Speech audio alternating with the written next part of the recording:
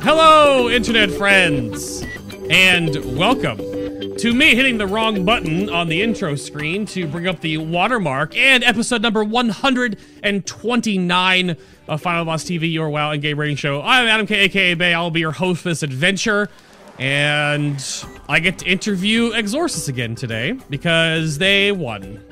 So, but they're going wicked casual after this, obviously, which we'll get into more in the show as we go forward. But we're going to talk all about the Nighthold and the drama about the Nighthold.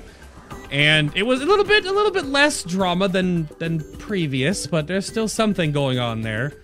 But first off, of course, a big shout out over on the Final Boss TV Patreon to Taislin, Ludovicus, and oh goodness, who are my other ones? I have Taislin, Ludovicus, and Troffles. Thank you for the assistant producer support on the show.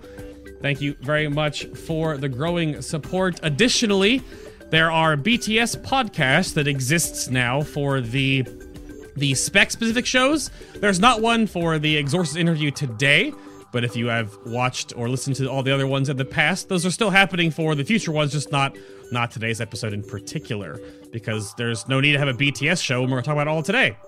So, today, we're going to talk to some returning guests and faces we've seen before. We're not sure if they're all here for this gentleman, but Nurse is back. Hi, Nurse. Hello. Hello, everyone. I'm back from the shadows because I'm a rogue. That's true, right? Yeah. I gotta wait for like 20 seconds for chat to just explode with your emotes. It'll happen. It'll happen. We're waiting for it. But welcome back to the show again, sir. Wait. You kept playing rogue the whole tier, right? You didn't cheat on your class, did you? No, there isn't a reason to change the class.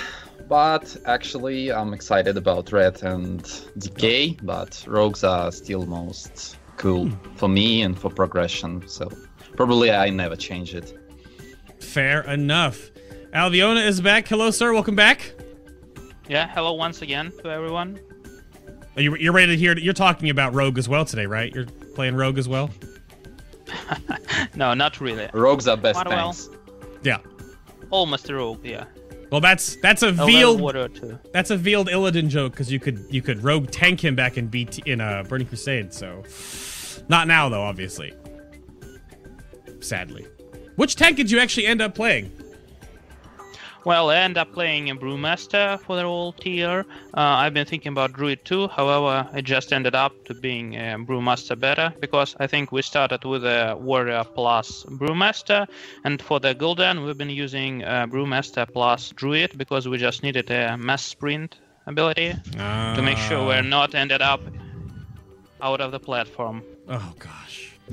And the newcomer here, the fresh meat, there's Tuki. Hello sir, welcome. Hello, everyone. Unfortunately, I'm not a rogue, unfortunately. No. Surprising. Yeah, I wish I was a rogue, but I'm not. I'm just a healer, and I have the strangest class, probably Holy Priest as my main character, so yeah. Wait. What's wrong with Holy Priest? What's wrong with Holy Priest? No one is using it, just... That's it. That's Brewmaster. That's what's wrong. What's wrong. Everyone uses Brewmaster right now. Nobody is using Holy Priest. That's totally true. Absolutely. Let's make it special. Yeah, I'm special. I don't know. Holy Priest seems fine. I don't know. We'll get into more of that as we go through. But I'm glad. When I set up these World First shows, I always like to have a mix, right? I like to talk to the 3 different aspects of the raid. So I'm excited to actually have a healer on to talk about stuff. So the show will be about 94% talking about healing today. So just I'm just kidding. We're not against. Oh, okay. But I guess the first question I have in here, we'll start off with the whole Storming the Nightwell topic, is how did the Nighthold race shape up overall? Like, were there any major changes from when you beta tested over a year ago to live, and what do you think of the good encounters, bad encounters, etc.? And because we're talking about healing today, we're going back over to Tukey. Sir, what'd you think of Nighthold? Well, if we're talking generally about Nighthold, I think it's one of the. Okay, Nurse gonna be answering? No, I was. Oh, okay. Yeah, open it up. Yeah, that's fine. You've been just so surprised. So Yeah. You're in charge here. I'm just a stupid damage dealer. yeah.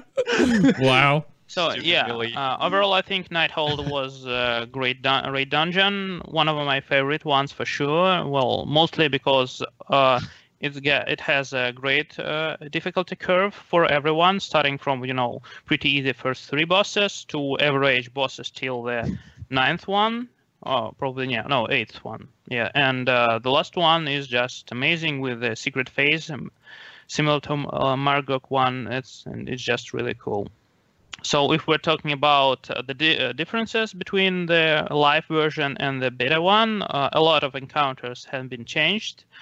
Well, probably not too much, but still, for example, we've been expecting way more from Botanist, and probably way less from Aluriel. So after all, I wouldn't say that any of the encounters received some kind of major changes. However, Tichondrius ended up being some kind of a wall for us. We wasted more than 72 pulls, I think, for it. Oh, wow. When the other guilds just smashed it with 9 to 10 pulls, which was really a first hit for us, and we've been really scared because of that, because, well, we've been thinking that we're doing something completely wrong, and that was the truth after all. Because at the start we've been leading due to the fact that we were not running split runs at the start. However, both Serenity and Method, I think, yeah, both of them just started from the split runs, but we ended up well, so it's okay. Oh, yeah, definitely. Open, yeah. So you talked about Tichondrius. Did you not do the all these bosses, right? And the whole way the game and the ecosystem and the community has sort of like evolved with this is the meme strat or the meme spec or all this other nonsense. Did you not do the don't blow up brand strat on Tichondrius? Like, why did you get held up on that boss in particular? What was the roadblock there? Like now over 2 weeks ago, what came about Tichondrius being an issue? Well, actually, at the start, we've just started to splitting every ranged DPS and healers with a pair, so they're just covering each other for their ability. And no, we've been blowing up their brands, however, just on the transition phase, and it was working fairly well, until we realized that we're losing a lot of damage because of that, and well, it just was way too complex. So we just ended up using a Zerg strategy with covering each of the ability with a rogue. So they've been just using. Yeah. So we've been just almost trivializing this part of the encounter, and I think after changing the strategy, we've just killed it in like 5 pulls or something like that. There are a lot of weird hooks involved in a few bosses. I mean, this normally like comes out of after like a week or two. People figure out like, oh, you can just do this and ignore all of this part of the encounter. So, like, and you talked about you didn't have much trouble with Botanist. Did you know the order going into Botanist before you got there, or did you try out different orders on which ones to kill first in Mythic, or was that? Because now there's like one order, don't ever deviate from this order. So that was the weird swing there too. How did that work out? Well, after Tichondrius, we decided to go first to Augur, because we had some, I don't know, plans for him since beta. I don't remember how much pulls we did exactly, but not so much. We spent not more than 2 hours, as I can remember. So we just saw this boss and understand that probably we need more damage for this boss. But since we never seen the last phase during these 2 hours, we generally decided to kill Botanist first. When we saw then Serenity killed this boss, so it became our strategy: kill Botanist first and then return to Augur. So just having some new gear for it. And about previous bosses, we just saw what Limit killed because they have reset earlier. Right. So that was our plan, as usual. Thanks, US guilds. Yeah, a lot of the misnomer in the community is that the EU guilds are at a disadvantage when they get on and start raiding when the servers come up. But that's totally not true. You guys have the advantage because you see what guilds kill what in what order for like optional bosses, and you just copy that order and just slam it down. So we're at the disadvantage on our end of the pond. So. But what about good and bad encounters or general feel of the Nighthold from a healing perspective? Tuki, like what did you play Holy Priest the whole way through, or is it like a different healer comps the whole way? No, I was a Holy Priest for the whole dungeon, and when you think about healing composition, you actually make it for the entire raid, not for one exact boss. Provided that you don't know what's happening on the last boss, because it's never being tested, and well, you don't know what healer can be better there. So actually, the raid was very, very cool. It was very beautiful with the different mechanics, pretty good tuning. But the one thing was really, really bad, and it was 2 healers compositions for Augur and Elisand. Mm-hmm. So the only strategy you could use was 2 healers, because otherwise you just hit the berserk timer. You just cannot kill the boss at all. So either you use 2 healers or you die. And this was, I think, of course, it was a problem. But I think it's a bigger problem for semi-hardcore guilds who usually keep 5 or 6 healers in their roster, because we got only 5, and now we even have 4. So it's probably not a problem for when you have 4 healers, but it's a huge obstacle for people if you have 6 or even more, or 5. But well, I would give it like 7 out of 10 from my healing perspective. The raid is pretty cool. That was definitely a thing. They being Blizzard, the Blues really reacted to that though, because one reset later, they did finagle the balance tuning on Star Augur. So he has less HP, but his abilities do more damage, forcing you to require a little bit extra healing on that fight. So you're not only just 2 healing it. And then now last reset, I believe, Elisand got a similar treatment where she'll cast her AoE ability more often, but then she also has less health, I believe, too. Because again, they want you to bring more healers and not just bring 2 to these fights. Yeah. So I think these nerfs are really cool, because I'm glad that they realized that they had to change something with it, because it's not okay when you just have to substitute healers with the DPS dealer just to kill the boss. But I'm not really sure what's happening in Elisand right now, because we killed it before they applied a hotfix. Mm-hmm. But Star Augur became less problematic, I think, because the last phase was the only problem, but it was very, very huge DPS check, and right. So now it's nerfed. That's fair enough. I guess they don't want. And this always becomes up as a point of contention whenever, like, you know, all of a sudden mythic guilds are 3 tanking an encounter or 2 healing an encounter. They always sort of have to react to that kind of quickly. They've only been reacting now on the resets. They kind of let the boss play out for the week, and then on that Tuesday, Wednesday time, then they've applied something to fix the issues that have arisen. So at least they were correcting the problem and not just like sort of nerfing the encounters, because we had raid testing really recently. But like, slow down, Blizzard. Slow down. Slow down. Yeah, So have you not gone back and re-beaten Elisand yet to see how she feels after the latest round of hotfixing then? Well, we've killed her on Wednesday, and I think the hotfix itself has been applied in, Wednesday night. So we just killed it, and right after our kill, it was changed. So we haven't seen the new one. I guess it's something we're going to see in 2 days or so. Right. But I don't think it's going to change anything at all, because it's just, a matter of swapping 2 DPSers to 2 healers or something like that. No, that's fair. But I mean, I guess that's the whole. They want this. I think they've definitely fine-tuned this 4 healer, 2 tank, 14 DPS for Mythic, and that's sort of where they aim. And that's how I guess Nighthold should have been all the way. You can 5 heal Botanist technically because the enrage timer is really lenient, but that's about it. Outside of that, you mean 3 healing Croesus is really, really, really important because of that DPS check early on before you get more gear. So, but Gear or trades depends on the guild. True. Well, you bring up the elephant in the room here. The next little point I had in here is did everyone in your, I mean, obviously everyone had to have 54 traits for progression, correct? Yeah. Well, actually, and not only. Yeah. About No, me, you're wrong. actually, Not everyone.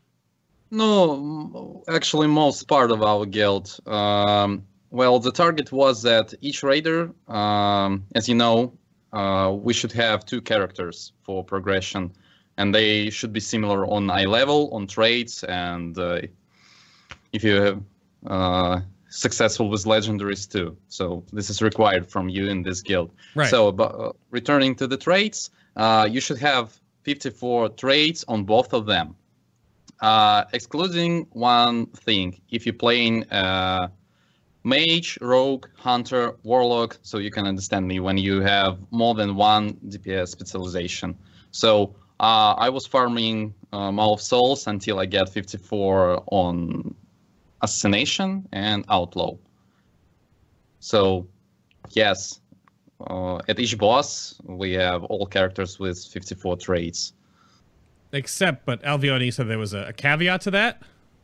Well, as an exception, for example, our warrior has been using the arms spec till the start of the raid, and when they realize they need to use Fury for a lot of encounters, they just respect, and some of them got like, I think, 50 traits, not the 54.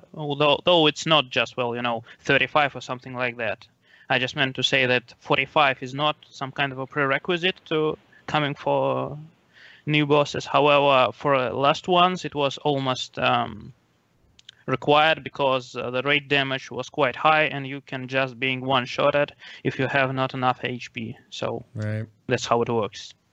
I guess that's the weird point, and we were going over this slightly before we were setting up the show, that for whatever reason, the Paragon trait system, the 20-point trait system, has definitely gone out of hand a little bit. But it's coming right back in the future, and it's more punishing for the top guilds. So, I mean, Alvione, you brought up the one-shot side of things. I mean, Tuki, how does that make you feel from a healer standpoint, that overkills were happening at like 50k, 40k if you don't have 54 traits, because abilities just outright kill you? Well, if we're talking about one-shot mechanics, I never liked that. I think that. And moreover, if we take bosses like Crosses, there is really heavy AoE damage, but you still have to take only 3 healers because the damage is it is pretty high, but it's not happening all the time. So you still have time to heal it, and then you can only die to combination of abilities. So I think that they should just make more pressure on the raid from the bosses like Calisand to make raid leaders take more healers, and with and it is going to be a lot better for them because it's much more interesting to play when you have something to heal all the time, so it how it's work. I'm not really sure if dying to abilities because of having not enough traits is something bad, because of course they tune bosses according to 54 traits artifact levels, so it's just something that you cannot avoid. Otherwise the raid would be extremely easy, like Emerald Nightmare, so it's not really a problem. Yeah, I guess that's the weird point of that. I mean, Alvione, you have to juggle all of this, right, and organize and make sure everyone on the roster puts all this time in. And I mean, that was the topic I had. How much pre-Nighthold prep did you do? But I think a lot of it really comes down to the math beyond that. You put so much time outside of raid that impacts the actual raid. Do you foresee with the changes in 7.2 that they're going to be trying to tone that down or make it so not mandatory? Like, are they going to balance Tomb of Sargeras for 71 traits? Like, hopefully not. So, I don't know. What is your take on the whole thing? Well, as I already said, all the changes that are coming in 7.2 probably gonna help more casual players. However, they're gonna make hardcore players suffer even more, because you basically need to farm 71 now, and it's gonna take even more than it's now on PTR, according to the latest blue posts. Well, the logic is pretty simple. They just want to give you more AP for every kind of weekly things, and to give you less AP for all the repetitive things like Mythic Pluses and so on. Right. So after all, we're ending up in a situation where you can, just get some kind of AP for all the things like raids, weekly chest, which now going to be giving an AP, yeah? And when we ended up farming all the AP we can on this week, we just need to start farming, guess what? More souls, and probably with the new changes, it's going to be Halls of Valor. Cool. However, it's not the changing the second part. We still need to grind it to make those trades able for us, because if we're not, we're just probably going to end up in a situation where, for example, if Method would do this or Serenity, we're ending up being, well, let's say 2 or 3% less DPS, healing, and effective HP 1 compared to them, which is a huge deal on some bosses. Right. As an example, we can just talk about Star Augur 1, which was a tight DPS plus raid cooldowns check. So, for example, classes like Hunter got a serious issue there because they have no active cooldowns apart from the aspect of the Turtle one. So they basically were dead after the first really big cast, which is more than your HP. So for some classes, this is even more problem than it is for some other classes. I guess Tuki can talk about his Emerald Nightmare experience, because during Emerald Nightmare, Holy Priests have almost zero, just zero some kind of personal cooldowns, and it's just, you're basically dead. Mm-hmm. Yeah. So after all of those changes are, of course, helping the casual players or even semi-hardcore ones. However, they are not helping at all for us, the top-tier hardcore guilds. And that's my main goal, why I've been talking to Blizzard and saying to them that the main idea, what should be hardcore raiding right now, is some kind of a similar to PvP system where we're fixed to, let's say, 45 or 44 trades for, let's say, Nighthold, 54 for Tomb of Sargeras, and so on. So we're just fixed. And if we have more, they're just not giving you anything, let's say, for 4 weeks, probably 5 weeks, starting from a raid. So it's going to help some progression guilds to turn down a bit our preparations. Plus, you can just turn off all the legendaries for 3-4 weeks too. And after all, it's just some kind of a first nerf to a raid dungeon. So it's just, everyone is happy, and we just need to farm way less. Because as of now, the respec part for pure DPS is just a terrible thing. For example, if you're playing Fire Mage and you have 5 Fire Mage legendaries, your first spec is just not usable, even if you have 45 traits. 54, I mean. Yeah, 54. Yeah. So after all, it all comes down to a situation where Shadow Priests are fine, probably. However, the pure DPSers are not. And that's something that should be fixed for sure.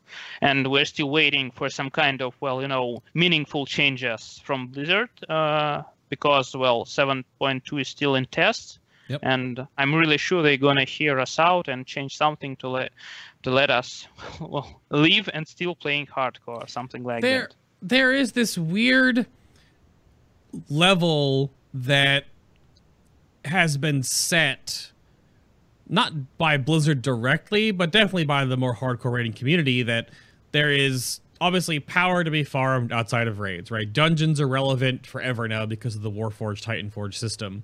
And then at the same time you're farming for that, right? For relics or for that one piece of gear or that one extra god roll, they're farming AP. It's like a consolation prize for everything else. But because there is a dump for AP, again, that Paragon trait, that really skews the balance across the whole spectrum of raiding guilds. So yeah, I've been a proponent now for weeks that 20-point trait should just be either removed or it should only be turned on, like you said, later on down the road after a patch has been out for a while, after a raid's been out for a while, as a soft nerf mechanic, just because it's required. Like, if there is power to be gained on your team, you're going to achieve it. It's like, you know, a professional sports team going like, oh, we've only practiced 18 hours a week, we're fine. But other teams are practicing 30 hours a week. Like, they're going to be more prepared. And it sucks because it becomes really required for that style of raiding. And I hope something happens. The Paragon trait goes away, turned off for a while, something. Otherwise, you're going to have to farm 71 traits in the patch. We hope to. Yeah. But we'll see. I hope so.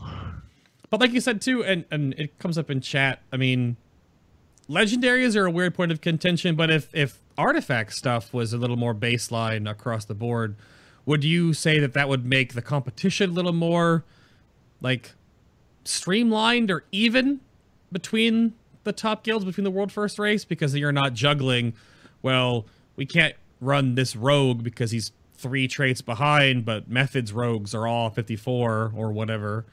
Like, that whole problem would be gone. It'd be alleviated.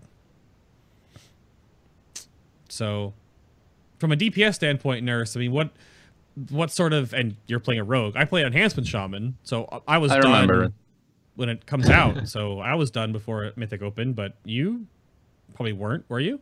With multiple specs? Yeah, I used multiple specs. For example, when Nighthold was released, I actually had only 1 Beast Legendary for Assassination, and I had 2 Beast Legendaries for Outlaw. And during this week, I was pretty lucky with buffs, and sometimes my DPS was really huge. Much more better than Assassination can bring on some encounters. And in some ways, I thought that this spec might be used even on single target, because as you know, Outlaw is better for some cliff fights or something like that. But actually, I was successful with 2nd Beast Legendary during this week, but even I didn't get it, probably I would use the spec, but it's not very good for, even we're talking only about single target fights, because, you know, it's random, because it's not this thing that you can lean on. No, wrong idea, sorry. So, I used Outlaw on the first boss, but who cares about first boss? Spellblade Auriel, lots of LE. So, yes, I needed both of the specs. Assassination, really good on single targets, as you know, because it's just, I don't know, this is the only thing that it can do. Right. So, but in some ways, I'm sad about supplency, because this spec is really wants from you really good legendaries, because without them you can play. Yes, the spec is good as Outlaw on some multiple target fights, because you can gain more deeps to the single target because of your fog. You're stacking up more combo points, you can use more eviscerates on the single targets. But I never had an opportunity to test it, because I needed to farm more AP returning to that. So, but if we're talking about all these multiple specs, they are all good, but you can, I don't know how much you should play to have all of them and have all legendaries for all the specs. So this is the problem.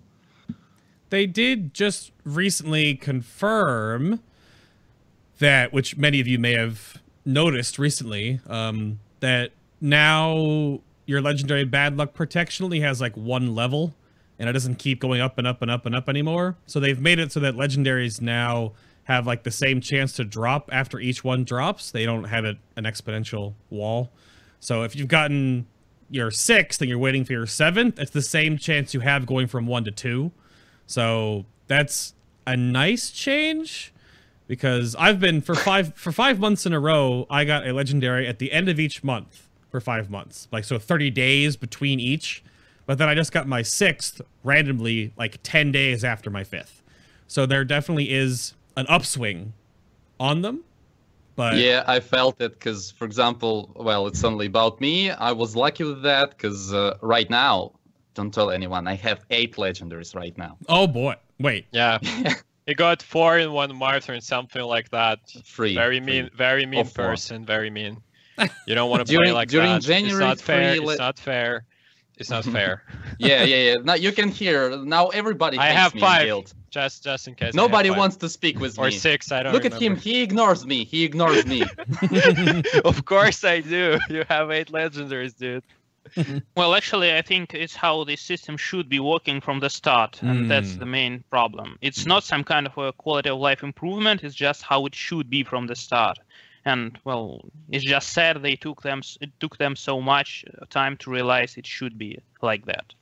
Because actually now a person who just started playing this expansion probably gonna have almost similar quantity of legendaries to us, even though we wasted so much time on it. Yeah. And that's really sad.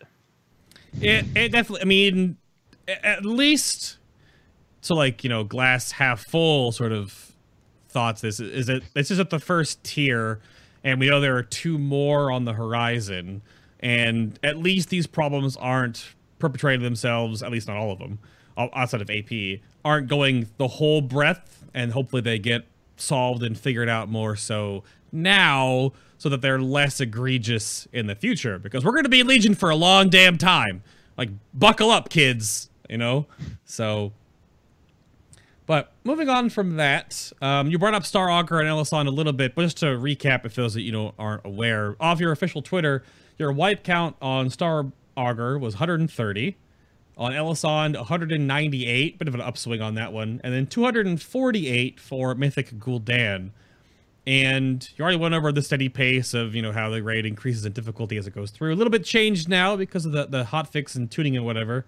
But I guess what people always wonder as these bosses go through on the top guilds, did you ever create anything like add-on wise or weak aura wise to help you overcome certain parts of these encounters? Mostly like Mythic Gul'dan, right? Like, was there, like, how did you figure out how to do these things when no one else was working on them? Like, what do you do to tackle that?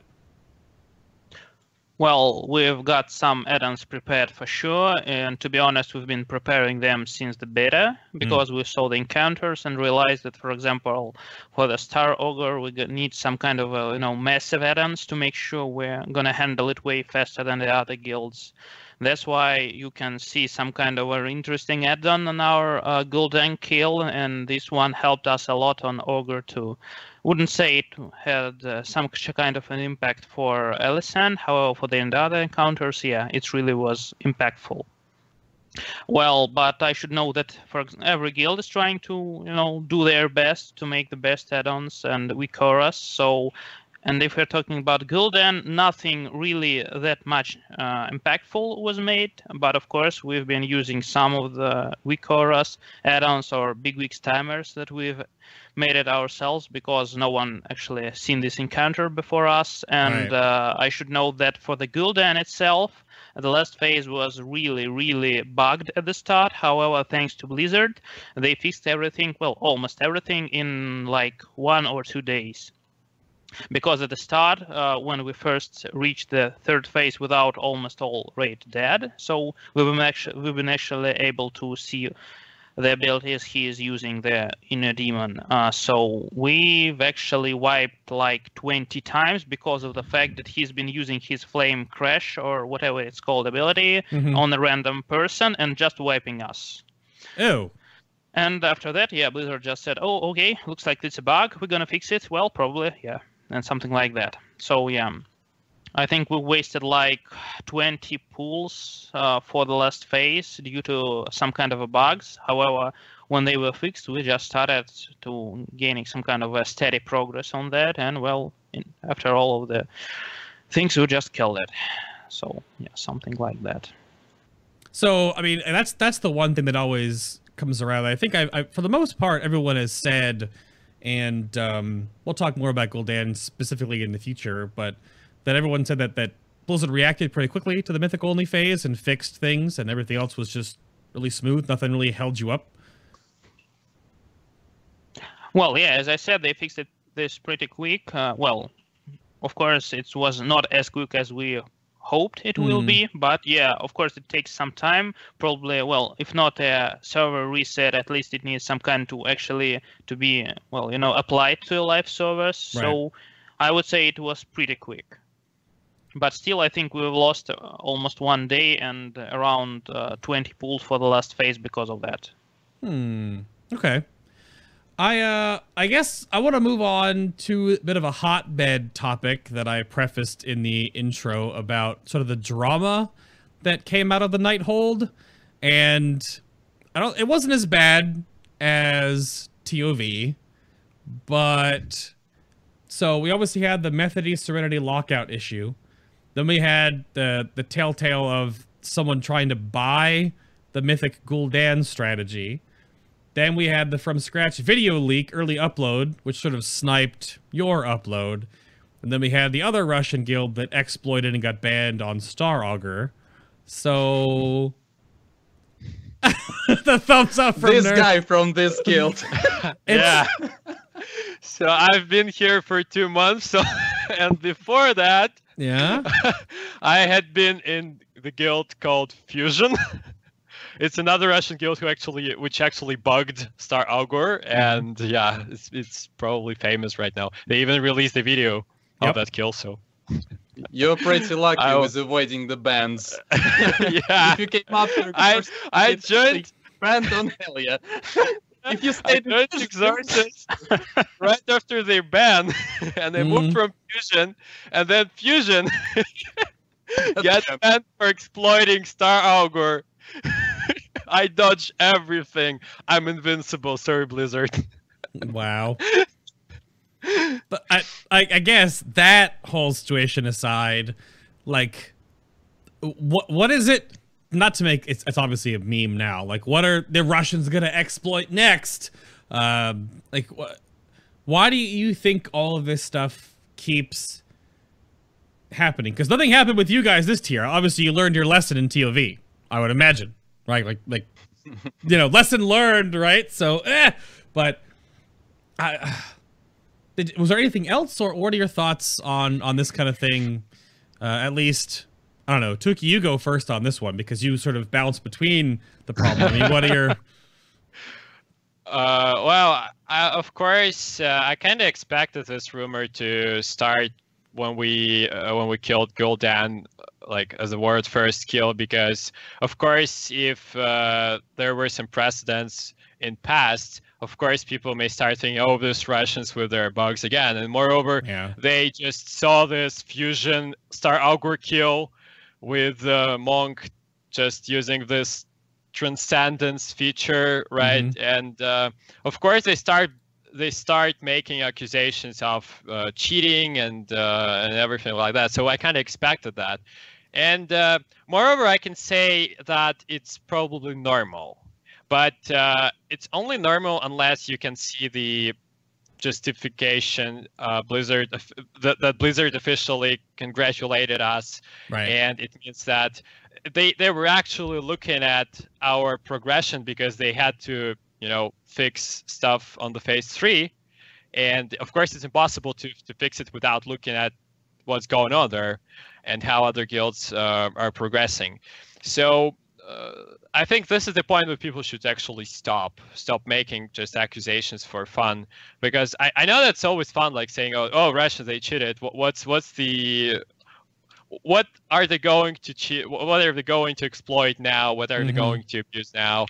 But well, I hope it's only for fun. Yeah.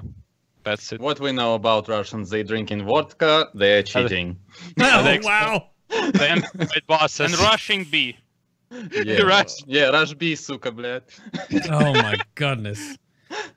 Rushed B very quickly and killed Gul'dan. That was Rush B was in Emerald Nightmare. That was Yeah. now we one decided play. to run A. I guess Yeah, and talking about Oh, go ahead, Alviona. Go ahead. Yeah, and talking about the exploits part, I would say it's not that easy to distinguish an exploit from a clever use of game mechanics sometimes, especially on a top tier edge, because, well, there are a lot of, well, questionable things we're doing. For example, like dodging some kind of a spells with our abilities. However, if it's an ability which is given by Blizzard, it's not something that, well, we're just, kiting the ad outside of the room. It's pretty understandable, leads to a ban. However, to situations where we're just using our spells, that's not something that always, from my opinion, should be a reason for a ban and something like that. Because, well, there was a similar situation with Gul'dan, actually. It's not a bug or exploit. However, some guilds haven't understood how it's working. So, for example, as far as I know, Serenity wasn't using this at all. I just can explain it a bit. For example, I'm pretty sure you've seen the Well of Souls in the middle of the room, and you need just to soak the debuffs from it to make sure, well, they are not exploding during his cast. Sure. So after all, we realized that if you're soaking with 9 debuffs, you just can't get the 10 one. So 9 is a cap. So you continue to gaining the stacks. However, they are not, well, you're damaging you more. So you just need 2 people actually to soak these debuffs instead of a 5, 6 or something like that. Is it an exploit or not? Well, of course, we just need to make sure, and that's why Blizzard just looked at it and nothing was said to us. So we've been okay. We can use it, it's fine. However, for example, some kind of a guild probably could be thinking, oh no, we can't use it, they're gonna ban us and something like that. So, as I said, always there are a lot of questionable situations, and we just don't have any kind of a rule set, so we just don't using this one, and so on. It's just, well, a matter of some kind of, just... For example, in Exorcist, it's just me who just wants to say, okay, guys, we're using it, or okay, guys, we're not using it because we're going to be banned. And, well, on Helya, after all, it was a bad decision. However, I'm not regretting it still, because I'm thinking that, well, as I've already told, we've been able to kill it even without this bug. We could just simply killing our tanks every time, more and more, and it's going to be okay for us. And the fact that she stops using this abilities was, well, more like, okay, we're not going to sacrifice our tanks anyway. Great. So, yeah, I think that Blizzard really could just communicate with us and just saying, stop using this or you're going to get banned. It's not just something so hard. I'm pretty sure, well, they're anyway looking at our tries, kills, and so on, so it's not that much of a deal to just communicate with us. That's just my opinion. Yeah, there definitely is a weird gray area, but I mean, obviously, teleporting out of Star Augur to remove the debuff and then teleporting back is probably not a clever use of game mechanics. But there is... That's a weird one about the debuff. I didn't actually know that. That seems like it's a failure in coding, because if the debuff stops at 9 and caps at the damage those 2 players take, obviously it's going to be a lot. But it's less people overall. You don't want a ton of 4 and 5 stacks. You can just have 2 9s. I don't see how they... Some of those things you find when you first get there, I bet a lot of the top guilds in this realm, and you guys in obviously included, go like, Because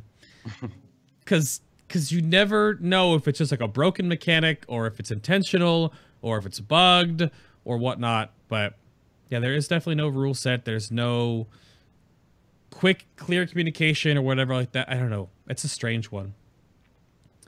It's a strange Well, it just one. happens all the time. It just happens all the time, so there's no kind of rule set. Yeah. And then Tuki brought up the whole official tweet from Blizzard that congratulated you on your victory, which is, it's a nod from them officially, And they confirmed that there was no funny business because they're obviously probably GM mode watching you in your ID floating around in their invisible bodies, making sure that it was legit. Which I don't know if they've. I feel like they were forced to do that because I don't remember them doing this for previous raid tiers. Well, they actually done it before. I think they done it for an Archimon. They just didn't have anything to congratulate on in Emerald Nightmare and on Helya. But I think they just probably thinking of all of these 3 raid dungeons as a one tier. That's why just congratulated us on a golden victory. So this definitely was done to Method and Archimon. I'm like 99% sure. Okay. And including the fact that there were a lot of noise about this. They cheating. Check them. Check them. Yeah. Darkmoon cards back. Oh, check them. So. Yeah, Darkmoon cards is such an exploit. Definitely, it's definitely just I don't know. I know how people even like started thinking about it because I was not even informed about this exploit, and it's actually not even an exploit because it's only a cosmetic thing that if you remove the Darkmoon trinket, you still have a buff, but it's not working. So, and if people started like making accusations like you guys bugged Darkmoon cards, we saw your Resto Druid was with different trinket but still had a buff, so that's definitely not what you want to like hear after the word first. Yeah, it's a strange one. I think we talked about this, Method and I talked about this going forward, that we hope there would be nothing too egregious in Nighthold, and there was. So now we can just only hope that after 3 different raids of a mixed bag of issues and exploits and bans and all this other tomfoolery, lockouts being stolen. Pro tip for all those guilds out there that are pushing, make sure that your lockout is set to heroic when you're progressing on mythic. So even if some random person tries to get in your group and steal your ID, it will not be your mythic ID. Put it on normal for all you care. I mean, just don't leave your raid setting on mythic when you're not in a group because you can get. Or someone will bring your flasks and food Oh, for free. I don't know about that. Someone, but probably from competing guild. Who knows? It's just, I just guess. I guess I'm just starting to think like a goblin. I'm not gonna spend money. Hello. Oh, free flasks. Oh, jeez. So, I guess the last topic I had in this little bit was, what does the pressure feel like? I think Alviana went over this a little bit, but when you know that there are definitely guilds that are proving themselves more and more and more each tier. Obviously, Method has, you have, Serenity got world second this time. Limit pushed pretty hard, right? So, what do you feel like the pressure is from those guilds? Like, do you keep up with what they're doing all the time, or you just focus on yourselves? Like, how is your communication at the top end within your own guild when you're focusing on the high end progression, and then how do you like filter out what's happening around you? How does that work? Well, I guess we've been pretty focused on a kill itself until the moment we wiped on 2% and been, just trying to kill the boss till almost, morning. And when we realized we were too exhausted and so on, we just called a raid over and been thinking, and what if after our 2% wipe, another guild gonna kill it? I mean, it's just gonna be a disaster for everyone in our raid. However, after all, we just woke up, realized no one steal 10 out of 10 on the Wolf progress, so we just came back and killed it within 3 pulls. Yeah, I guess we even with Leggy Shaman. Yeah, and the funny moment was like our Resto Shaman had like 400 ping for all the boss duration. So yeah, that was really hard for him. Though he died 3 times, I think, because of that. But it's meme. 2? Okay. If it's 2, yeah, probably 2 times. Though we still killed it.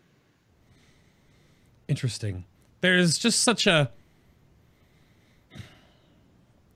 there's such a weird ebb and flow to that because I'm on a totally different end, right? Than what you guys experience. And I always wonder about how that feels when you're at that moment because what the biggest thing to me is when I watch the U.S. guilds, kill 3, 4, 5 bosses in a row when servers come up, and then a half a day later, the EU guilds are right back up there. Like, you caught up in so much less time because, again, you guys get so much information from the U.S. guilds doing it that then when you get in front of the pack, how do you stay in front? Like, how do you stay ahead of the pack and not fall behind? Like, what was your raid schedule like during, because it took a reset. It took 2 whole weeks to kill Kul'dan, which is good, maybe from a balance standpoint. It didn't take 17 hours like Xavius did, but like, what's your focus when you're moving forward as a guild? Like, how much time do you put forward? How does that work out from you on that end? I don't know, Tuki, you want to walk us through what your experience was like? Well, actually, the whole progression is pretty intensive, and it's pretty hard for those players who are not prepared. For example, we had a Munkin, which he was a pretty good player, but I think he wasn't mentally ready for the progression, because when you raid more than 15 hours per day with only like 1 or 2 half-an-hour breaks, it's totally just hard. It's just hard. So speaking about pressure from other guilds, when we came to Gul'dan, we were just slightly behind Serenity because they got 5 or 6 hours. There was a 5 or 6 hours gap between us and Serenity because they killed Elisand faster. But after the first day of Gul'dan's progression, we were doing everything so cool. We had a brilliant strategy for the first phase. We got the boss down to 25 or 20%, I don't remember. So it was so quickly. Our progression was really cool that I thought I started thinking, like, what if we are actually not behind? What if we are leading right now? It's probably, of course, Serenity is a wonderful guild. They have just brilliant players. But what if we are not behind? What if we're leading? And when we came to the boss and we saw abilities are not working as intended on the phase 3, we realized that, okay, probably no one have ever seen these abilities, that Blizzard is not, that they have not been fixed yet. Mm-hmm. And of course, it's a big pressure, especially when you know that his that jump or charge ability is not working properly. It's killing the raid all the time. You spend like more than 10 minutes to go to the phase 3, then you die. You spend again, and then you die, and you die like in like 5 times in a row. Of course, it's very disappointing knowing that Serenity is probably somewhere behind, and they are chasing, and they are going to get to the point where you are wiping, and they won't have. When they get to this point, they won't have to wait for these abilities being fixed, because well, Blizzard will definitely fix it. Yeah, it's very, very disappointing. I personally, I felt really exhausted because, well, just wiping for it was like wiping for nothing since abilities didn't work properly. But when we had like 2% wipe, it was really nervous night because I think we stopped raiding. I probably at 4 a.m. or 5 a.m. I don't really remember. Yeah, it was like 5 a.m. And yeah, and we were trying to push it to the limit. We were trying to kill the boss, but everyone was so exhausted that we wiped the 2% that our progression actually stopped there. So we decided to have a break, and unfortunately, I was thinking that Serenity might wake up earlier. They just wake up, get the kill, and they will wake up, come to the boss, but it's already 10 out of 10 on Wolf progress for Serenity. And I was like, oh god. So close. It was like 50 million or 15 million, I don't remember exact numbers, away from the world first, guys. We cannot let it happen. We cannot let Serenity kill it first. But then we came to the boss, and our Rest of Shaman started having internet problems. It was like, oh, kidding? It's almost dead. Come on. But well, we still killed it in like 3 pulls. It was really quick on Saturday, if I recall correctly. Yeah, it was Saturday. That's Everyone wild. talks about Serenity, but I was waiting an ambush from Method. Oh, yeah, With the it's quick a, blasts? it's a, oh yeah, with the, I believed. I just believed. it's I just know that they are still on the list. They just somewhere here, so they Yeah. can hit you from the back. that's a, it's a Because they can. I think they could kill this boss faster. It was So. a pretty close race, was it not? Like how I'm trying to bring up the timestamps here for when it all went down, because they weren't too far apart, were they? Oh gosh, all the drama posts. I'm trying to find the pages that have the timestamps for when it all You can went just check down. on the Wolf progress, I think. Each So- guild, as I can remember, had an advantage in 1 day or 2 days. Yeah, or one something. day. So Serenity killed it on Saturday, on Sunday, late at night, I think. And Method killed it on Mondays, if I recall correctly. Oh yeah, Yeah, about go down 1 day steps. Yeah. this is crazy stats I'm looking at here too. I definitely want us to move on, but I'm just looking through this, and the raid progress post on method.gg, like the official raid progress post, it shows the wipe counter for the 3 top guilds, right? Exorcist, Serenity, Method, and it is a little crazy to see. Yeah, there's your Tichondria, 71 wipes, but Serenity and Method only had 8 and 6. But then you and Serenity only had 130 on Star Augur, and Method had 281. This is crazy to see. You had the least on Grand Magistrix, barely. You had the least on Gul'dan as well. Serenity took 347 pulls on Gul'dan. Oof. This is a crazy chart to see that. Wow. 14 wipes on Croesus versus 5 from Serenity and 22 from Method.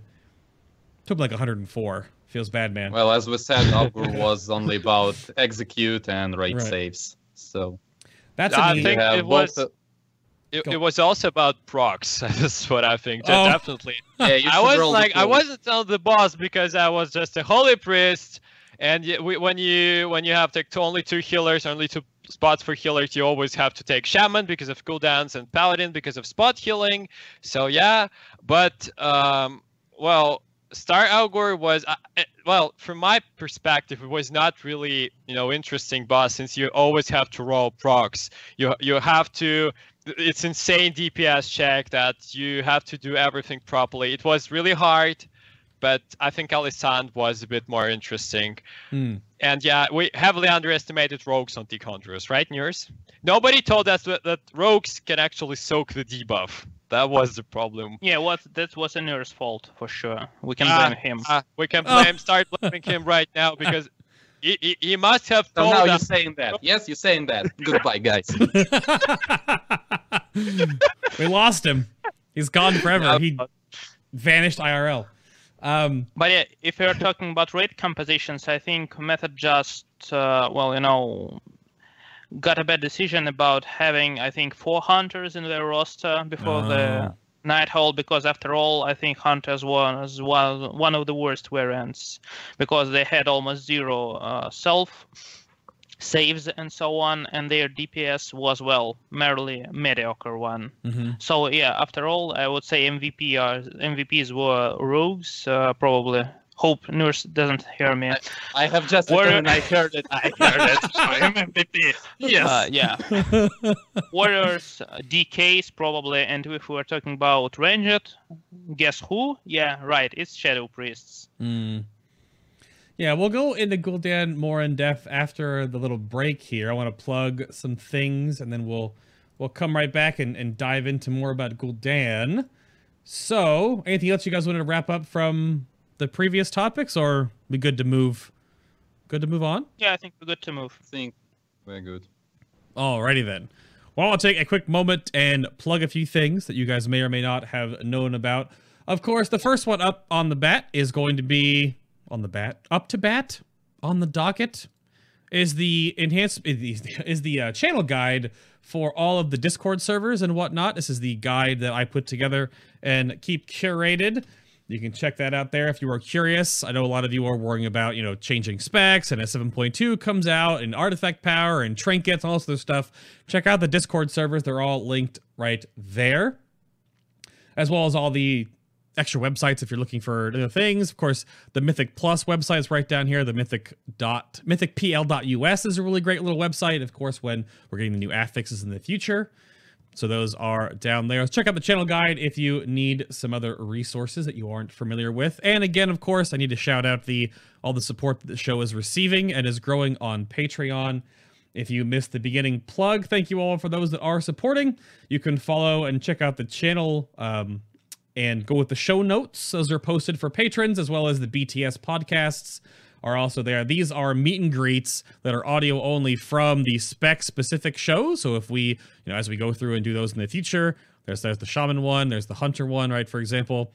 So those will all going to be posted there on Patreon as an extra. If you want more podcasts, they exist, right? Additionally, of course, if you missed part of the show today, all the shows go up on the YouTube channel. Link is down below as a complete cut of the VOD of the show, as well as going up in MP3 only versions, audio only on Google Play Music, iTunes, and Stitcher.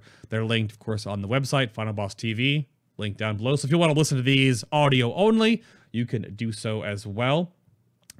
And the show has an official apparel store, and you may have been familiar with the Final Boss TV does these Mythic World First shirts, right? So we have, this is Methods for Blackhand, Hellfire Citadel, we have Xavius for Exorcist here, and these are sort of like a commemorative thing. I like to have these going forward just as like a timestamp, as it were. Of course, there are other ones as well here too. Oh, there they go.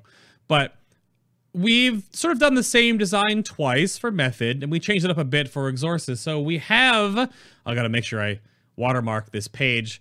We do have a little bit of a preview to show you. The Exorcist shirt is being worked on right now.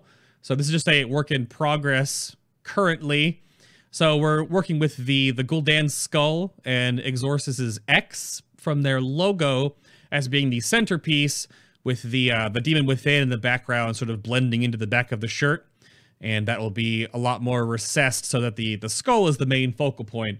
That's about how big it would be on a shirt. A little smaller than that, I think, at the final product. But just so you guys know this is happening, the TOV shirt is not going to happen. It's sort of the middle holdover raid. So we just couldn't, there's way too much going on for my artist and I to get together on that. So the Exorcist shirt for Mythic Gul'dan will be the next one. And we're trying to make it a design that is not directly tied to that you need to know what it's from.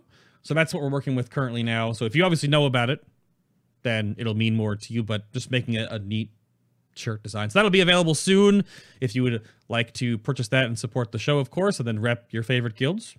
Serenity's got to get in there, or someone, make sure we have other options. It's been just Method and Exorcist so far on these, and then, of course, to keep up with the guild, you can always check out Exorcist's website. They need a bit of an update, because I go to their video page, and it's just Mists of Pandaria and Cataclysm and Wrath of the Lich King. You gotta get on that. Alviona, who makes your website? You gotta catch up. Well, actually, we just need to make it an English version too, because now it's Russian only, I think. Yeah. But if they just want to look at our movies, they can just Google up Exorcist, and you're gonna see our channel. We got a lot of plenty cool videos made by our movie maker, because they're really cool.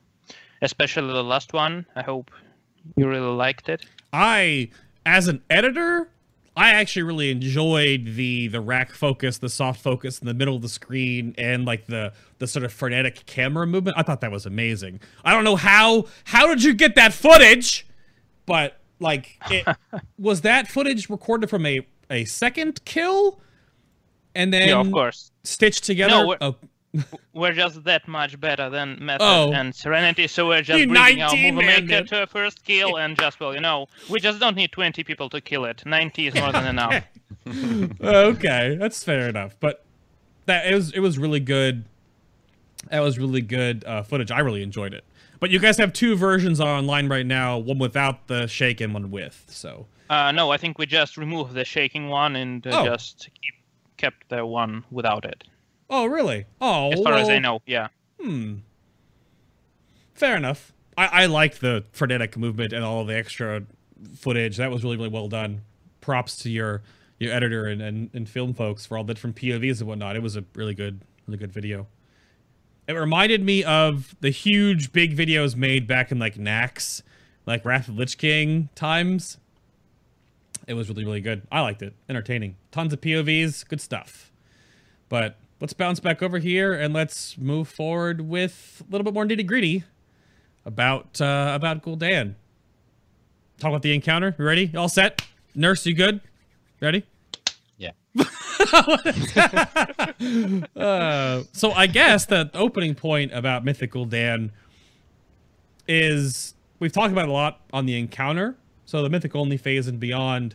But the thing about that phase is that you knew it was coming because of the PTR whoopsie, and I guess you can infer that it should happen because a lot of these final tier bosses have had Mythic only phases, except Xavius. But, and then even Helia's phase changes drastically in Mythic, right? So most of the phase 2, the intermission phase, changes a lot in Mythic. So, but you knew going into the fight that it was going to be a Mythic only phase. So how did you prep going into that? Because you didn't have more knowledge than that. You just like, oh, here it's happening. And then how do you progress on a phase you have no idea what it does? So who gonna start, or should I? Yeah, I don't know. Again? This is I didn't throw it to somebody because I don't know who wants to really go through the thought process. Well, let actually, the CEO go first. Okay, go for it, Albiona. Go for it. well, yeah. So starting about the first part, which we are trying to do every time we see end boss, we're trying to data mine all of the abilities. However, this time it was really problematic, so we ended up being almost finding anything about this. I think we have some kind of, well, expectation that it's going to be some kind of Illidan phase or something like that. Right. However, we were unable to find anything, well, specifically for the phase itself. So we ended up just seeing it on live servers, and as I already took her and I said, it was pretty bugged at the start.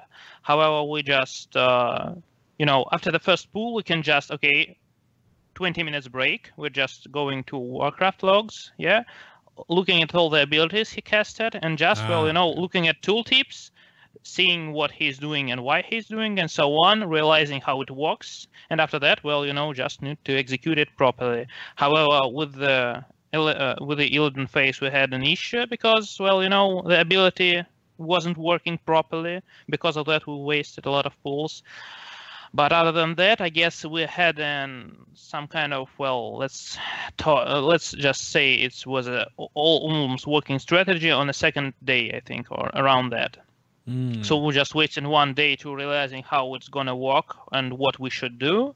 And after that, we've been just waiting for a fix to make sure we can execute it. Of course, we haven't know at that part, we didn't know that we need to stack 3 orbs on the second part of the phase to make sure we meet the requirement DPS check. So we've been just using 2 orbs at the start and 2 orbs later. However, when we realized that with such scheme we don't have enough DPS, we just, reverted the strategy to 1, 2, 3, and, had a 2% wipe. So after all, we realized and we're good to go and just, finished it. I'm pretty sure that from a healing point of view, Tuka probably could add something, and probably Nurse could do it too. Because from a tanking perspective, we've been just starting to use tank swaps, then realized that Monk have a lot of issues if we can't get any heals during the debuff, and we just make it so Druid tanks all the time, and I am taking care of all the ads.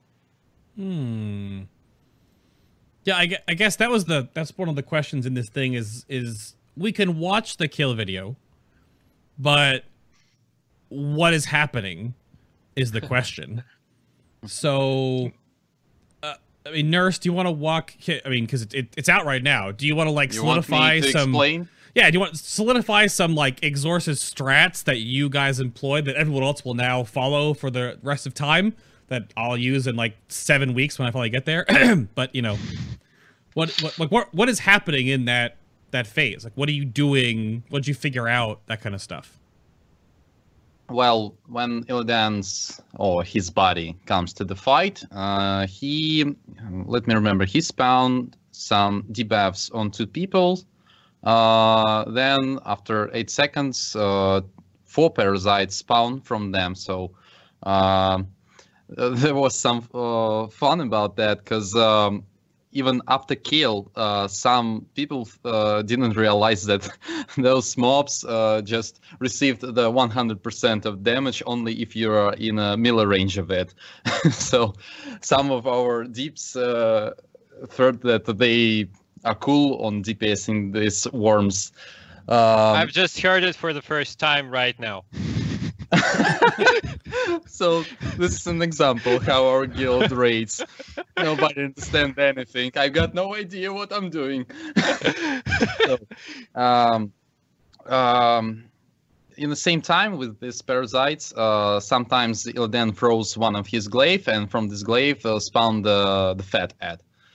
So you need to kill him, and after his death, there is some kind of demonic sphere that have a field. If you're getting in, it drains your HP and healed up.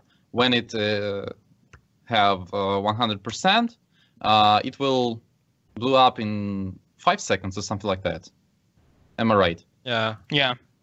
Yes. When you charge, it's like 5 seconds to 5 hide. seconds after HP.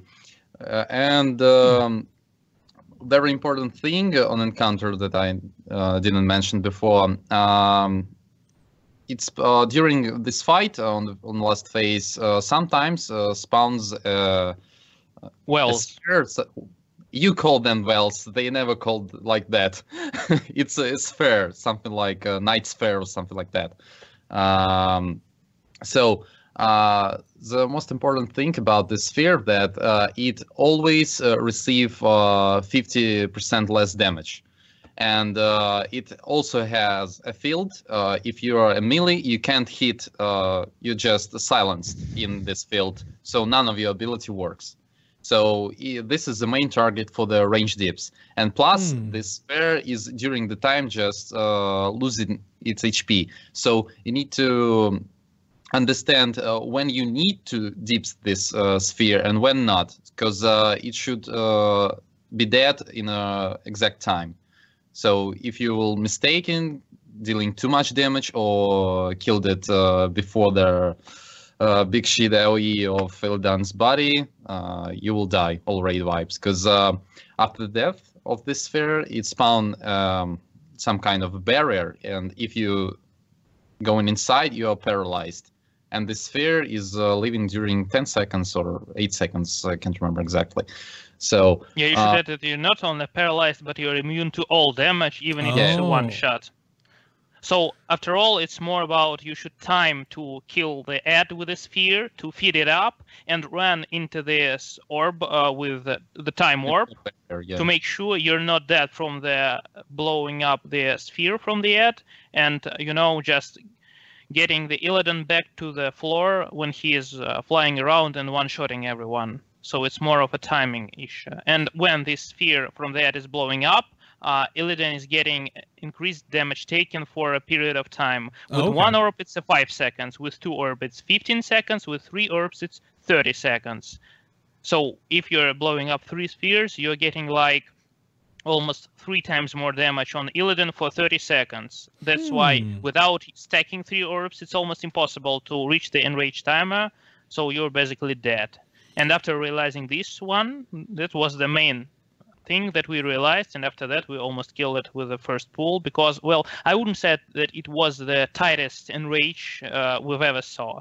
And another funny part, that on the most end bosses, at the end of a fight, half of your raid is dead, everyone is crying, kill it, kill it, kill it, and something like that. And this time it's almost just a pure DPS check, so everyone is alive. You need to control the ads on the last phase, because you don't need them anymore to blow up the spheres, because you don't have the night spheres to hide from that blows.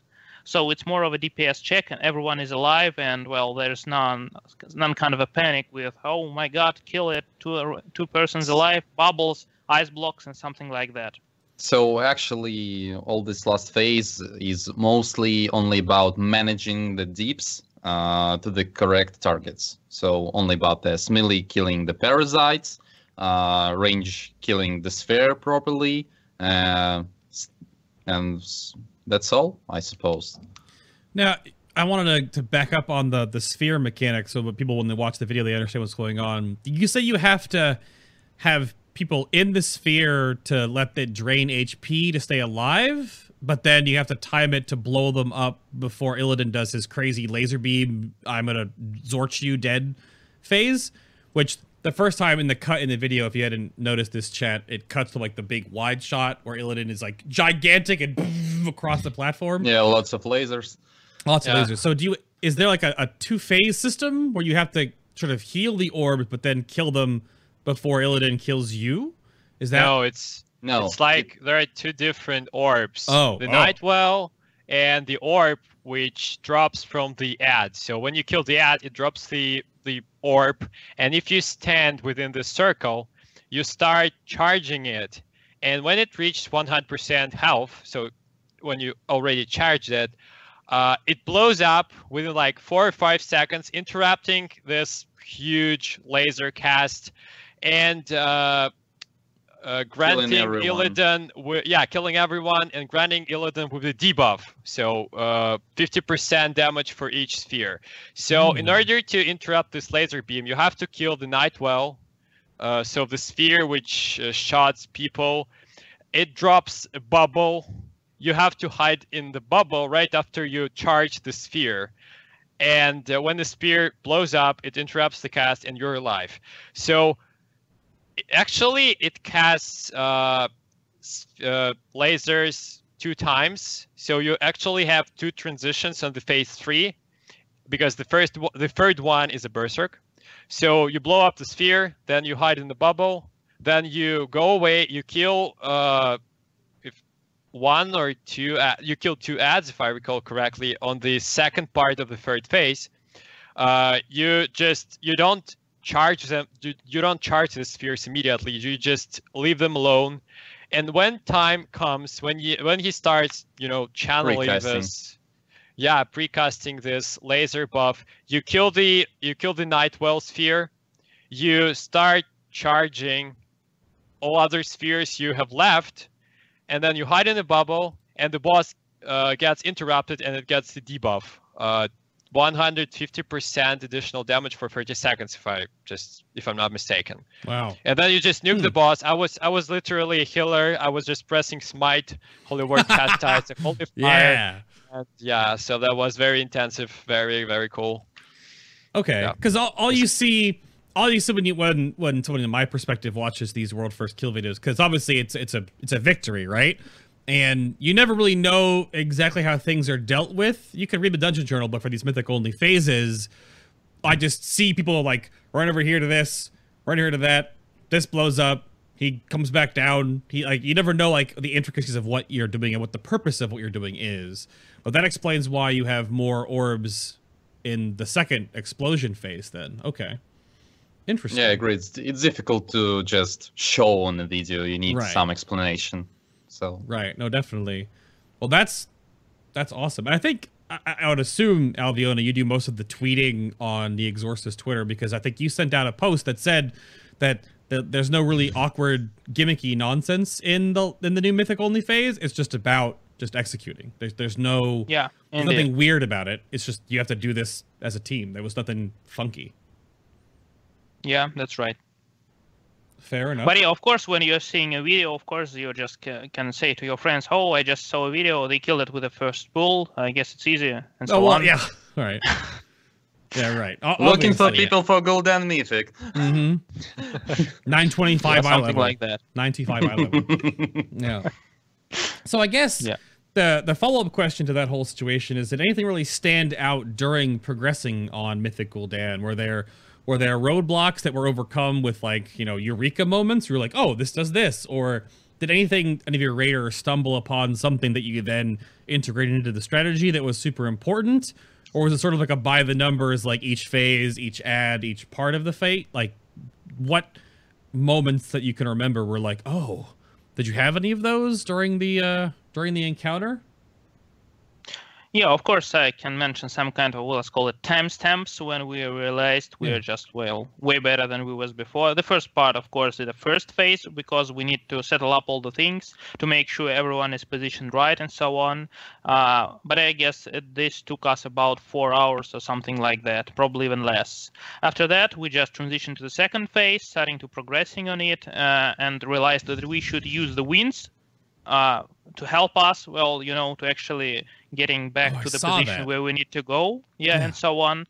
And well, the second part, which was a really meaningful upgrade of a strategy for us, was the trick with the debuffs, because actually we've started progressing to the third phase without this trick. However, this trick helped us to get there, well, more often than before, and something like that. I wouldn't say that it was a crucial part of our strategy. Of course, we can soak with the 3 people. Actually, we had 3 rogues, so it wasn't that much of a problem. Probably soaking with the 3 rogues was even easier in some kind of an aspects, because for our strategy, if we're losing this rogue, it's almost a wipe. And he is getting a lot of damage, believe me, really a lot of damage. Wait a minute, 3 rogue strat soaking. Getting like Black Hand flashbacks all of a sudden from soaking the smash. Damn you rogues and your raid utility! Well, actually, yeah, you're right.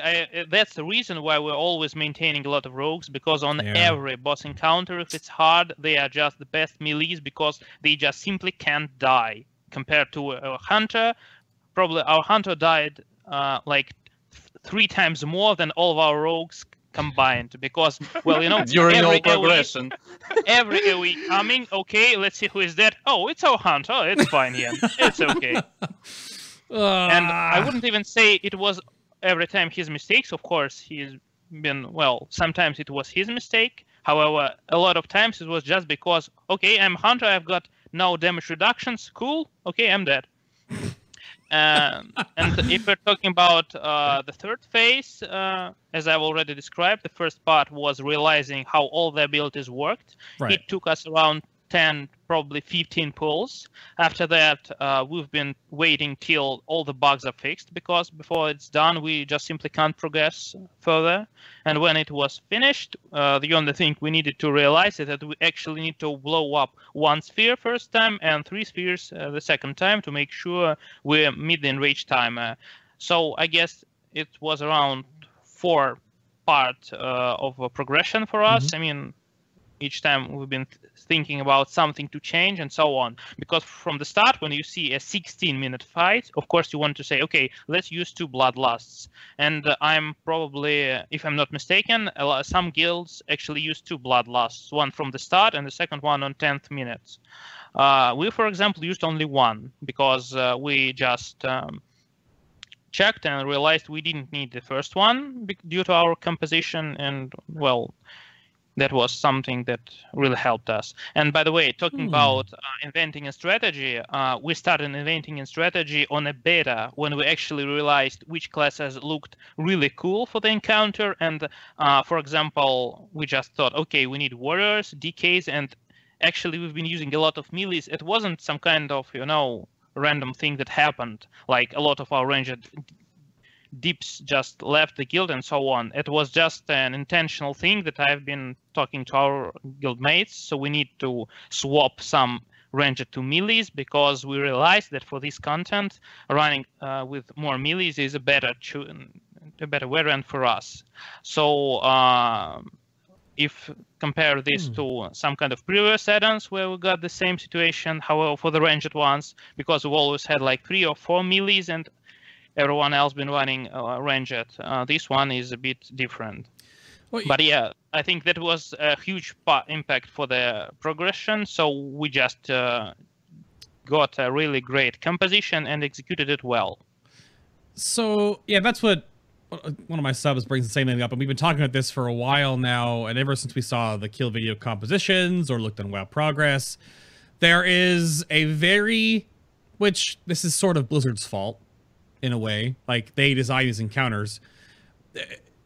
These encounters so far in Nighthold, you only need enough ranged for the ranged mechanics to be baited or act properly, right? And you can do that with ranged and healers that count as ranged.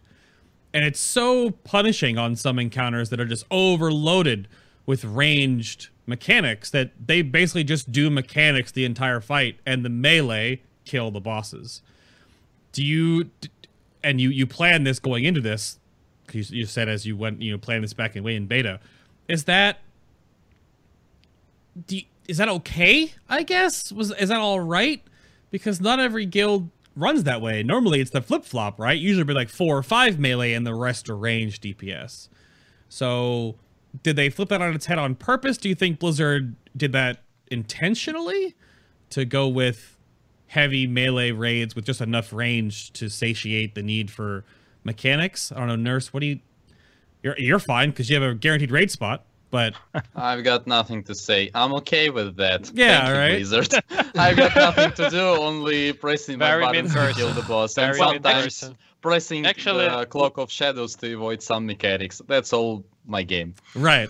Let's just call it a melee revenge for all the pain they suffered for like 2 or 12 3 years. events in a row. Yeah, almost. I think yeah, it's really like 4 years since melees were a favorite compared to ranged ones. So yeah, after all, I would say that of course it's not something like probably the viewers currently thinking, okay, I'm right now deleting my hunter or mage and rolling to rogue. Yeah. It's not like it's not like that. I can't say that those bosses can't be done without with a lot of melees. It was just a favor for us to run more melee. So after all, yeah, I would say it's definitely doable with more ranged. It's just a matter of, well, something which make our life a bit easier. And we've been just realizing we're able to reroll some of our ranged to melees without, sacrificing, some kind of meaningful guys like, well, some of our rangers that just don't have any melees at all. Yeah. And that's the question. So yeah, after all, it wasn't just reroll everyone to melee and something like that. It's more was like a situation where we just said, okay, if you have a good melee with good legendaries and so on, just go on and reroll. So we ended up with a composition with like I think 7 ranged overall and around 11 or 12 melees or something like that. A lot. Probably Yeah. less. Yeah. And I guess that also sort of like bleeds over into what Tuki has to worry about, because you're playing a healer that counts as a ranged, so you're sort of in the same ballpark that the mechanics that target the ranged predominantly will also target you. So how do you feel with your little ranged camp when it's like you, one other healer, and then like 5 ranged, compared to previous expansions where you had that huge ranged healer camp, and now you've just been like cut in half with so few of you left. Is that... So, I think they've done a lot on their homework with Helia, because on Helia it was totally impossible to play Holy Priest, firstly. Since you have a lot of casts, you cannot just run and heal as Resto Druids can, and it was very, very problematic for some classes, and the boss was in favor of some other classes, like Resto Druid, Mistweaver Monk, probably, or some classes which have less casts and more insta-cast abilities. So it was really bad, because healing balance is not only about healing and movement, it's also about other different things such as raid utility or damage reduction abilities, which are very, very cool, like Master Aura, for example. And they decided to make a step away from it. And for example, on Gul'dan, this Liquid Fire ability do not target healers at all. So you don't have to run away from the raid to place this green pools properly. If you are a healer, you can just stay and heal. So at this point, I can say that yes, this was the right choice to make healers just heal and participate in other mechanics which are not,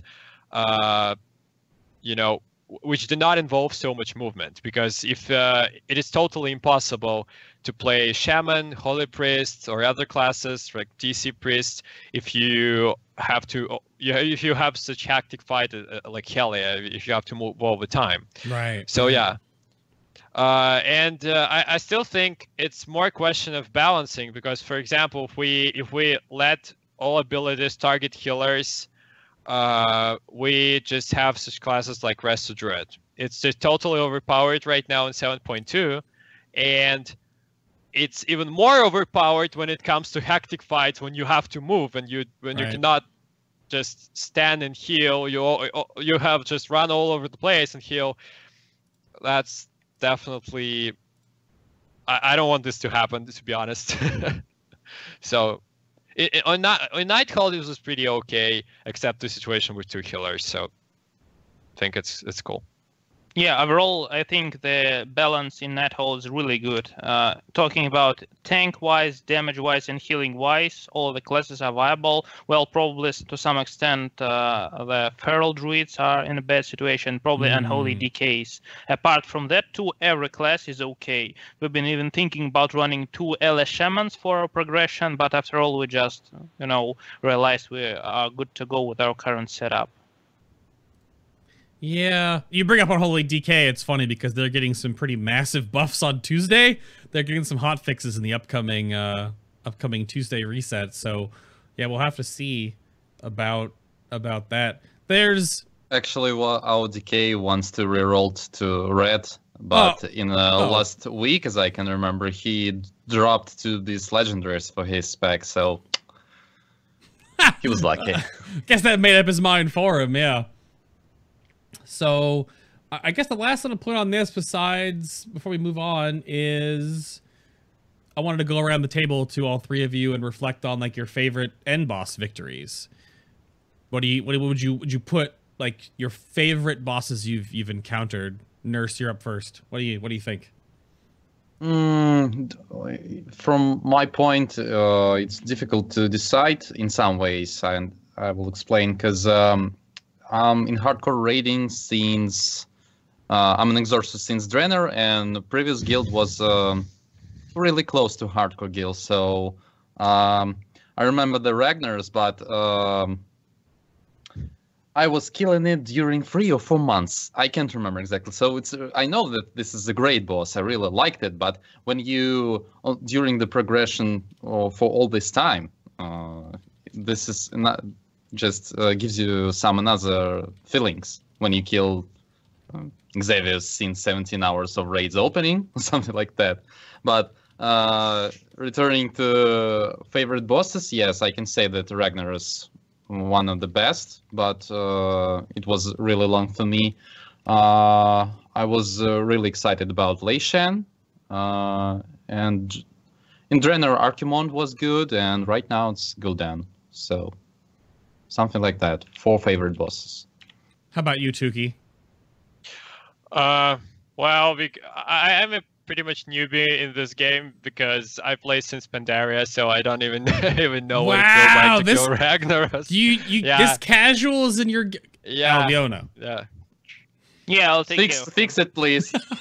So probably I think Margok was pretty epic boss, especially with this unexpected hidden face. As far as I know, it was unexpected even for Paragon, who killed it first, because there was even a video when they're killing the Emperor and they do not expect Cho'Gall to appear, and they what's happening? Kill the boss already! But well, unfortunately, there is 50 millions or 30 millions, I don't remember. So our Gul'dan was also pretty epic. I don't know, but when you kill the boss and you get the Warfare skill, you have your emotions are a bit different from just killing the boss in semi-casual guild. It's just a bit different thing. So I cannot even compare it. But I think Margok was probably the best for me. Albiona, how about you? Well, I just mentioned like 4 bosses or probably even 5. I just can't, say which one of them are top 3 because you just, every time you're just thinking about something in the past, you're thinking, yeah, this time it was really cool, now it's worse and something like that because of nostalgia, yeah? However, in fact, I'm pretty sure that both Ragnaros, Lei Shan, Archimonde, Margok, of course, I really love that fight too. And the Gul'dan fight itself, well, they are all probably not equal difficulty-wise. Yeah, Margok was easy. However, the fight itself was really cool in terms of the secret phase. It was really something you're not expecting, and it was really cool. However, that's the bosses I want to mention. Yeah, like Ragnaros, Leishan, Archimonde, Margok, and Gul'dan. Something like that. Sounds good to me. Both of you told about Margok. Do you want to know why I don't like this boss? I was a brewmaster who kite the ads during all the fight. Hey, that was super important. Okay. Running circles. Yeah, and I've been raging at him because he's been doing it pretty bad. What? No, I was good at this, but there were one big mistake, because when we were really, really close to the kill of this boss, I got a brain lag that we need to dips the boss. I just throw the last my spell to this ads and get to the boss, touch death, some other spells, and then I'm become dead because the ads catch. And that was why. Do any of you have do you prefer the mythic only phase on the last boss, or do you like the Sinestra Raden mythic only last boss, where you just there's an extra boss in mythic only, and in heroic it doesn't exist? Like which design do you think works better? Because there's a split camp on this. I don't know. Who wants it? I don't know. I don't really have a well, opinion. I can start. I probably think that everyone is going to say a pair of words about it. However, from my opinion, the main problem with Mythic Phase is the boss becoming like 12, or 12 is a good idea. It could be like 20 minutes fight, and that's a bad one. Because actually it just makes it not only complicated, but just exhausting, because you need to spend like 11 minutes just to reach the phase, which is terrible in terms of, well, exhausting all the raids. And that's why mythic-only bosses probably is a good idea. However, if we're remembering what's happened to Raden and to Sinestra to some extent, Hello Dark Simulacrum thing and something like that, I would prefer the mythic-only phase because, well, at first part, you're getting some kind of reward for that 11-minute preparations and something like that. Plus, you just can't make an interesting boss for a mythic-only difficulty because it's a time-consuming for developers, and they just can't, well, give so much attention to us, unfortunately. Right. So I think that, well, yeah, that's just true because we're just there. Not even a minority, we're a minority of minority. So it's just like when no reason to them to anyway just even try to make such kind of a bosses, and nowadays at least. So the current variant with the mythic only phase seems way better for me. Fair enough. I mean, they've been pretty well balanced and tested so far outside of the issues you did see, but yeah, I don't know. There's definitely a back and forth on that. I think there's still that really big camp that people like the hard mode bosses over like a flat mythic difficulty in the first place. So, but now, of course, we live in this Mythic Plus World War Dungeons, and there's like this weird new voice. They're like, we should have Mythic Plus raids. No. No, Mythic Plus Maw of Souls raid. No. But the last little topic I wanted to bring up here was sort of one that just propped up. And this is not like a huge topic. I just want to get the, let you guys clear the air about this. Is that there was a recent interview that came out discussing that Exorcist may be stepping down, either for just the next tier or for the rest of the expansion or etc., and not going like super hardcore end-game progression, 15-hour raids, etc.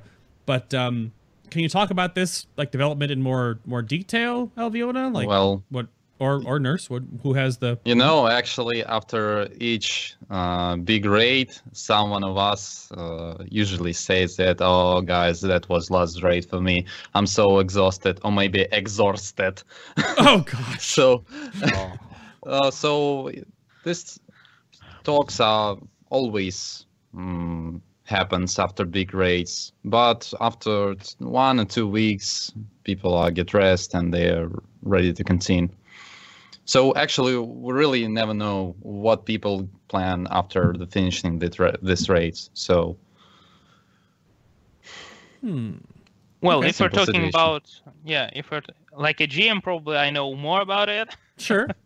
So yeah, from my perspective, we're currently discussing it still. However, we're waiting from some kind of a news from the developers about the 7.2 patch and how much grind we should do to make sure we're staying competitive to other guilds and so on. Ah. And that's probably the main part of the reason we're still discussing it. However, as of now, we're not going casual unless you're seeing it in Twitter, our website, and something like that. Sure. It's still under discussion, not more than that. Because, we're still preparing. We're still farming all the instances and so on. Hopefully, we're not farming more souls right now because we just need to live at least a bit. Speak Please, of it. Blizzard. We just want to live our real lives at least for 1 or 2 months. Thanks. And after like that, probably we're ready for some more Halls of Valor farm or something like that.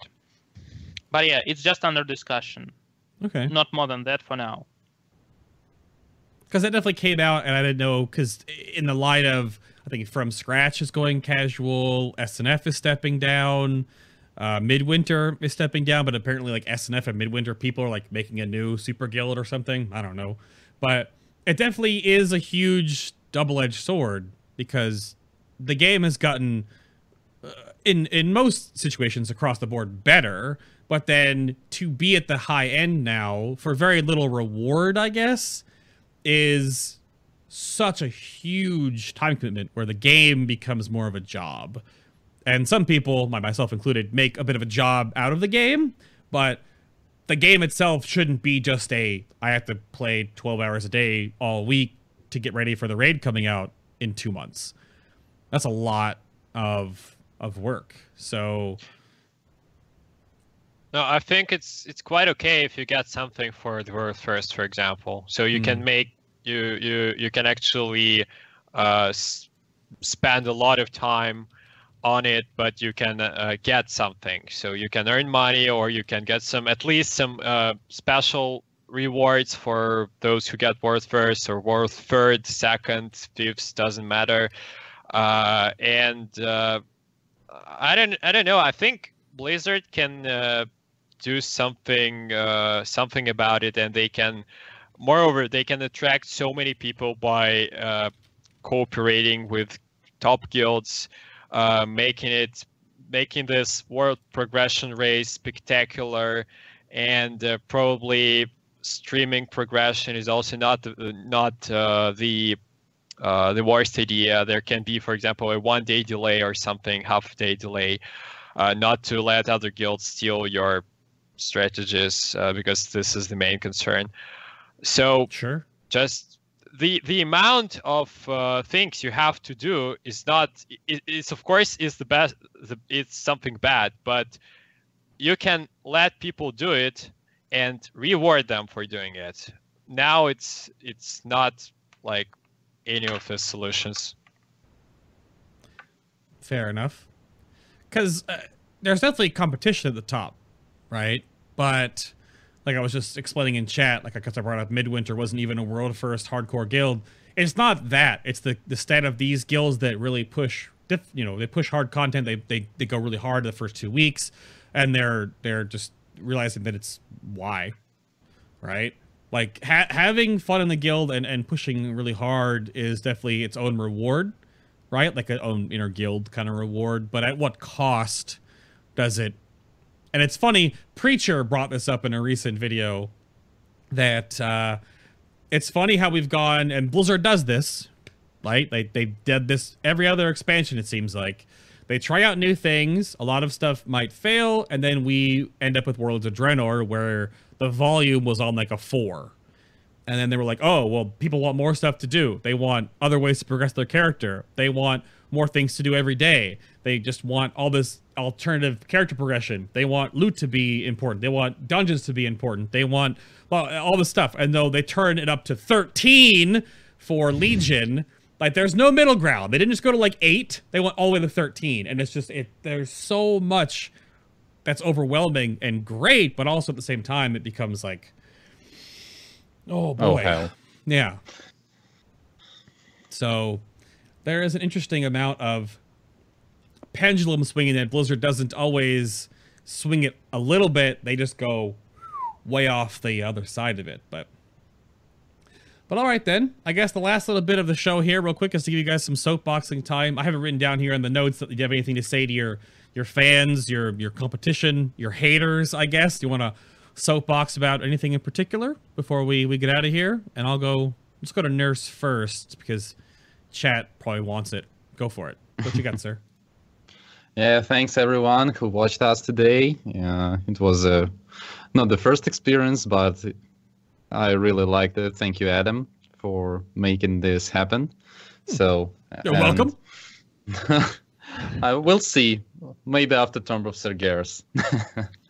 So back to the chat again. Thank you, and special for our Russian viewers. Огромное спасибо вам, ребят. Особенно ценю помощь людей, которые поддерживали нас не только морально, но и также присылали нам всякие возможные, можно так сказать, апгрейды, золото, рунки на почту. Это все очень сильно пригодилось, и даже если что-то не потратилось, оно лежит в банке и ждет гробницы Саргераса. Увидимся в следующем рейде. Awesome. I have no idea what you said, but I don't think there were any curse words in there. Yeah, he just blamed you and so on. Oh, well, that's fair enough. Tuki, how about you, sir? What do you have for some shout outs and whatnot? So that was the first really hardcore and really intensive progression for me. So I was like very I don't know, happy about how it ended. So I want to say just thank you to, I would just want to say thanks to everyone who supported Exorsus on forum battles, who participated in all this conversation about who's better, Method or Serenity, and we, unfortunately, people started saying that okay, it's better to let Exorcist in than Serenity if they're rooting for Method. Wow. So and vice versa happens for Serenity fans. So thank you all.